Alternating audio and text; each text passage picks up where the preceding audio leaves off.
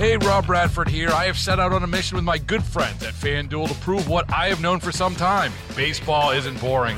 Now I have a daily podcast to prove it with some of the most notable people in the baseball world, screaming baseball isn't boring from the mountaintops, or at least agreeing to come on our show. Players, managers, GMs, and yes, even the commissioner of baseball, Rob Manfred. It has been a constant wave of baseball's most powerful voices. So join the revolution. Subscribe and soak in Baseball Isn't Boring. Listen on your Odyssey app or wherever you get your podcasts. You'll be glad you did.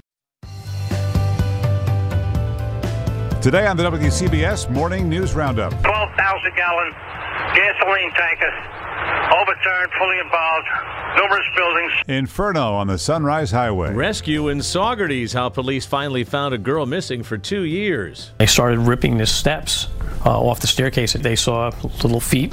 Senator Robert Menendez tells WCBS why he doesn't believe Vladimir Putin is being honest about Ukraine. I hope he is committed on a path to diplomacy, but his actions belie his words. Also ahead, Mayor Adams is set to outline his budget plan following an epic rant against the media. And we just can't live in this alternate reality. I'm Steve Burns at City Hall. On Wednesday, February 16th, good morning, I'm Wayne Cabot. Good morning, I'm Paul Murnane. Craig Allen says sunny, mild today with a high of 44 to 48 degrees, and heads up for some rain and wind in the forecast for tomorrow night.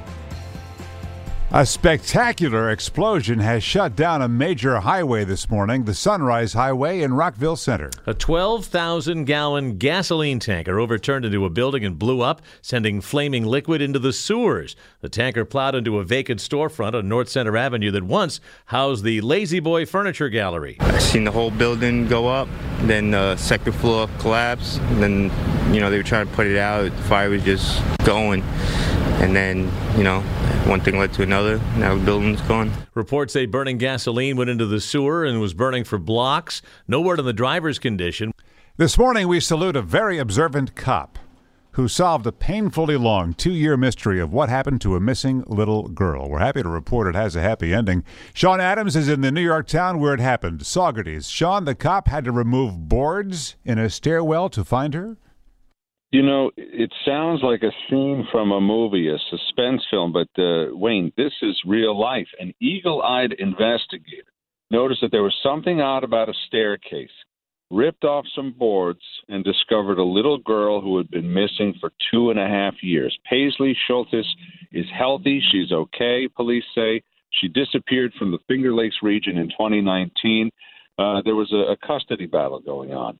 Police long suspected Paisley's biological parents, but there were no leads. Then a tip came in here to Saugerties, where Paisley's paternal grandfather lived. So police got a warrant. They searched the home for an hour. And after that hour, that's when the investigator noticed something about these stairs leading to the basement. They discovered a secret room. Paisley was inside with her biological mother. Wayne, Paul? Sean, so what happens to the little girl now? Well, obviously, this is a delicate matter, a matter for family court. Paisley has been reunited with her older sister and legal guardian.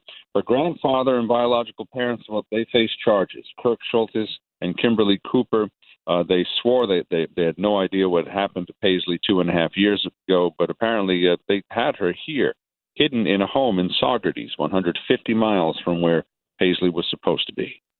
Here in New York City, the mayor on the job for only about a month and a half has a lot to say about how he is being covered. And today we're going to hear what he has to say about his spending priorities in the budget. Steve Burns is at City Hall. Steve, what did the mayor say that's getting so much attention?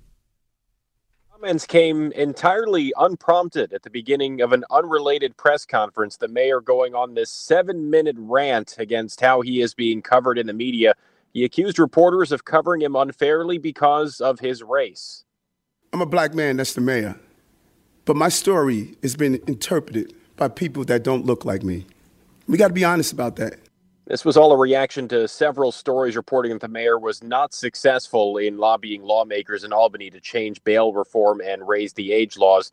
It is a long-standing tradition for mayors to go at it with reporters in New York, but I don't know that it's ever happened so early, just 6 weeks here into the Adams administration, guys. Do we know what the mayor is going to be prioritizing in his new budget? We don't have a great idea, and I think that's what's going to make this a very interesting reveal when we do get it. Mayor Adams hasn't really outlined any transformative policy priorities, something on the order of Mayor de Blasio's pre-K for all. All we've heard so far is an emphasis on driving down crime and a back-to-basics approach with city services. We also know another priority, the main topic of that press conference yesterday, the Summer Youth Employment Program will get boosted to 100,000 jobs this summer.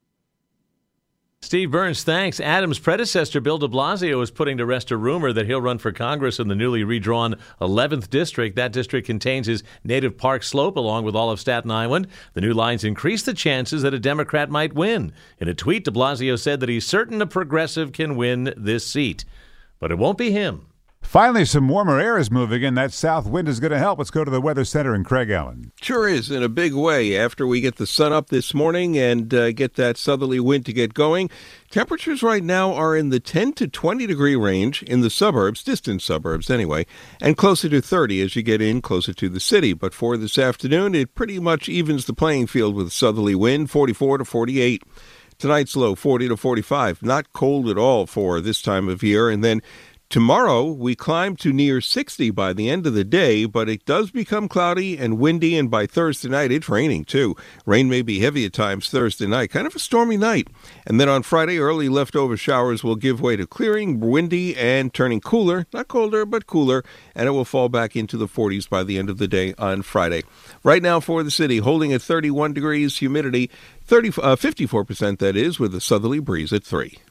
The narrative yesterday that Russian troops might be withdrawing from Ukraine proved wrong. U.S. intelligence reports quite the opposite, a continuing buildup with another 20,000 troops added to Russia's circle around Ukraine with weapons systems ready to engage. Vladimir Putin said Moscow is willing to go back to negotiating with the U.S. and NATO allies, but New Jersey Senator and Senate Foreign Relations Committee Chairman Bob Menendez doesn't believe him. There is a set of circumstances in Ukraine that's going on that they describe as a genocide, which, of course, is untrue as the reason to send in Russian troops. That is not an act of diplomacy. When there are some reports that there have been cyber attacks on Ukrainian state banks and the Ukrainian Department of Defense, that is not a sign of diplomacy. When you say you're drawing back some troops, but you're only drawing them back to the barracks that were nearby the border anyhow, and the ones that came from central and the furthest parts of Russia are not being withdrawn, it's not an indication that you're serious about diplomacy. So I hope he is committed on a path to diplomacy, but his actions belie his words. New Jersey Senator Robert Menendez, chairman of the Foreign Relations Committee on the WCBS 880 Afternoon Roundup. On the WCBS Morning News Roundup, good morning, I'm Wayne Cabot. And I'm Paul Murnane with your 3 things to know on this Wednesday. Just the fear of war with Russia has driven average U.S. gasoline prices close to $4 per gallon for the first time in nearly 14 years. Number 2, a new federal report says a century of sea level rise will happen over the next 30 years in the U.S., adding a foot of ocean to beaches in the Deep South. Third thing to know, 101.1. That is how many million Americans watched Super Bowl 56 on live television. The number across all platforms, 112 million, and that is very close to the record set in 2015 when the Patriots beat the Seahawks by 4 points. You know, for a second there, I thought you were launching into your Dick Heatherton routine when I heard the 101.1 thing for a moment. I'm thinking of Joey Heatherton. Yeah, I was trying to do that, right, but it didn't work for you. Nice pivot. Our WCBS News Radio 88 seconds in sound now as we flip through the pages of history for the 16th of February. This is a vote that history will want to know at the end of the day what side you were on. 2012, the New Jersey Assembly votes to legalize same-sex marriage. 6 years after Reed Gashora, the first openly gay member of the legislature, came out. Governor Chris Christie vetoed it the next day. 2011, an IBM computer beats Jeopardy champions Ken Jennings and Brad Rutter. Watson, who is Franz Liszt? You are right. But on the same date in 96, the chess world all expected Kasparov to win. The human won. 1984, Scott Hamilton, who at 2 years old was diagnosed with having only 6 months to live, the Triple Lutz.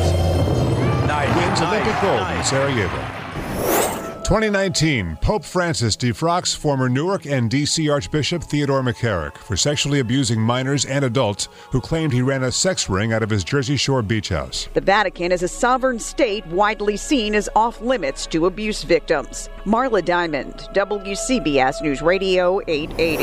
2016, the U.S. and Cuba agreed to 110 daily passenger flights. CBS's Margaret Brennan. And if indeed the bet pays off, that'll empower people, open up the market, and maybe lead the way towards democracy. It will be undone by President Trump. The situation on board the Diamond Princess deteriorated this 2020. With a surge in infections. The U.S. evacuates 400 Americans from the COVID-infected Diamond Princess cruise ship. With their bags packed, they were desperate to go home.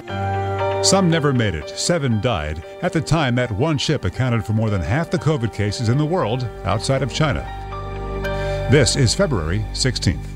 Hey, Rob Bradford here. I have set out on a mission with my good friends at FanDuel to prove what I have known for some time. Baseball isn't boring.